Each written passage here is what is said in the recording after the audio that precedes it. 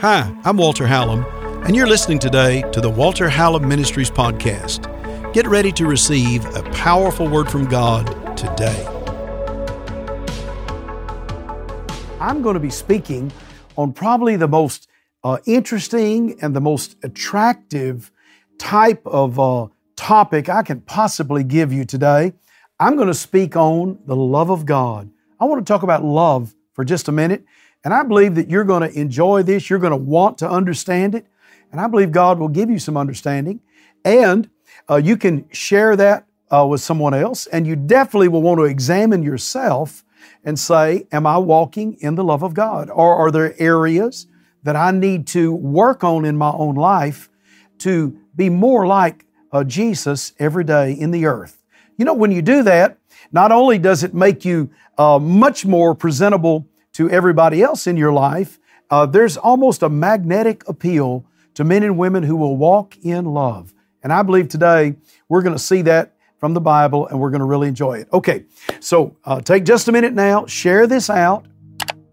Go ahead and like it. Be sure and comment. I always ask you now to go to Walter Hallam Ministries YouTube and subscribe. It does not cost anything. We would love for you to do that. And I just believe that you're going to grow and we're going to grow together in the things of God. And that way I can bring a message to you every day. All right, you ready to get into this today? In the book of 1 Corinthians chapter 13, that's in the New Testament of the Bible, 1 Corinthians chapter 13, beginning in verse 4 and going through verse 8, there the Apostle Paul, under the inspiration of the Holy Spirit, he writes and he begins to define the love of God. Now, we understand in the Bible, the Scripture says that God is love. But what does that mean? What's the application of it? What's the definition of it? When we think of love, there are so many different things and applications today that are taught when it comes to love. I mean, we talk about we love ice cream, or, we love this new pair of shoes we have, or something like that. And oftentimes we talk about we love our families, and many times we use the word very, very loosely, but the Bible says God is love, and love never fails. Well, where's that in the Bible? Let's look at it today in 1 Corinthians chapter 13. Beginning in verse 4, it says there are 16 different qualities in the God kind of love. What a thought. There's human love. There's love between two people.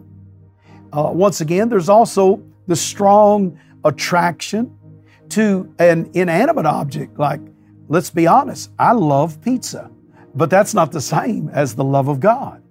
It's not the same as me loving my wife and my children. So, what is the love of God? What does it say? Here's the first thing it says. Maybe you've heard this at weddings before, or you've heard it taught, but first of all, it says, love suffereth long. And it just literally means that love is incredibly patient and long-lasting in all different circumstances. As I give these 16 qualities, why not write them down or think about them and see, is there an area in your life that you could enhance yourself to be more like God? Here's the second thing God says about love. He says, love is kind. And it just literally means that love has a preset mind that says, I will be kind toward everyone. Instead of there having to be an action or a reaction to determine if you're going to be kind, you go ahead and have the love of God in you and start your day out with, I'm going to be kind to everyone that I speak to or that I interact with, especially in your own family. Why is it that so many people can walk out of the house and be one way toward everyone else, but when they come into the house, they lose that same respect and honor and dignity toward one another? Well, it's the love of God that allows us to maintain it. The third thing in 1 Corinthians 13, it says, love envieth not. What a beautiful thought. It says, love does not envy other people or other people's things. You actually celebrate when good things happen to someone else. What a great thought. Let's move on. The fourth thing it says, love vaunteth not up itself.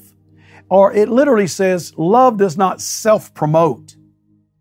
Especially to the degree, it speaks of, to the degree of trying to elevate yourself above someone else. The Bible says love does not do that. It does not vaunt itself, or I like to say, vault itself over anyone else. It says love is not puffed up. It says love is not vain. It is not proud in a false manner. Everyone should be proud of doing a good job. Everyone should be proud of succeeding at something, but maintain that under the banner of love and have a self-confidence and a self-fulfillment instead of trying to puff yourself up over other people. That's not the love of God. And oftentimes, even as Christians, it's necessary for us to just recalibrate our own self with the qualities of the Word of God. Listen to this one. Love does not behave unseemly. It says that love is not in an unacceptable manner. It does not force itself on someone else. And it is not something that is unacceptable, does not speak that way, act that way, does not make a decision that it's going to be false towards someone else.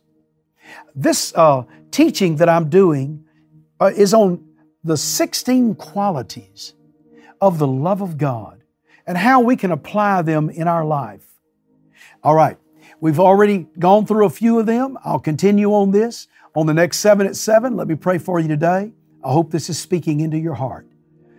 Father, in Jesus' name, let your goodness, your mercy, and your grace, let it fill our hearts today.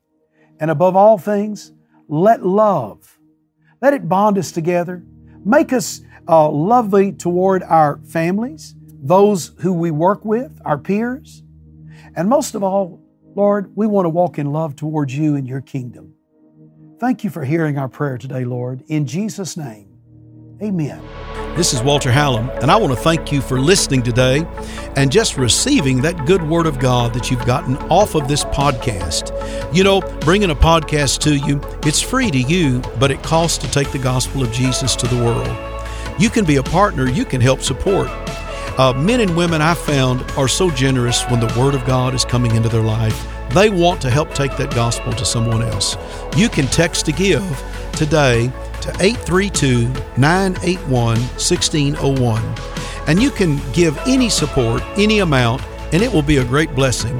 And it will help take the gospel of Jesus to someone else. We'll go the next day and the next day. So text to give today, 832-981-1601. And I want to thank you in advance because without you and with others who support, it would be so difficult for us to get the good news of Jesus Christ into this great generation. Do your part today. Thanks for helping. I love you. I can't wait to see you on the next podcast.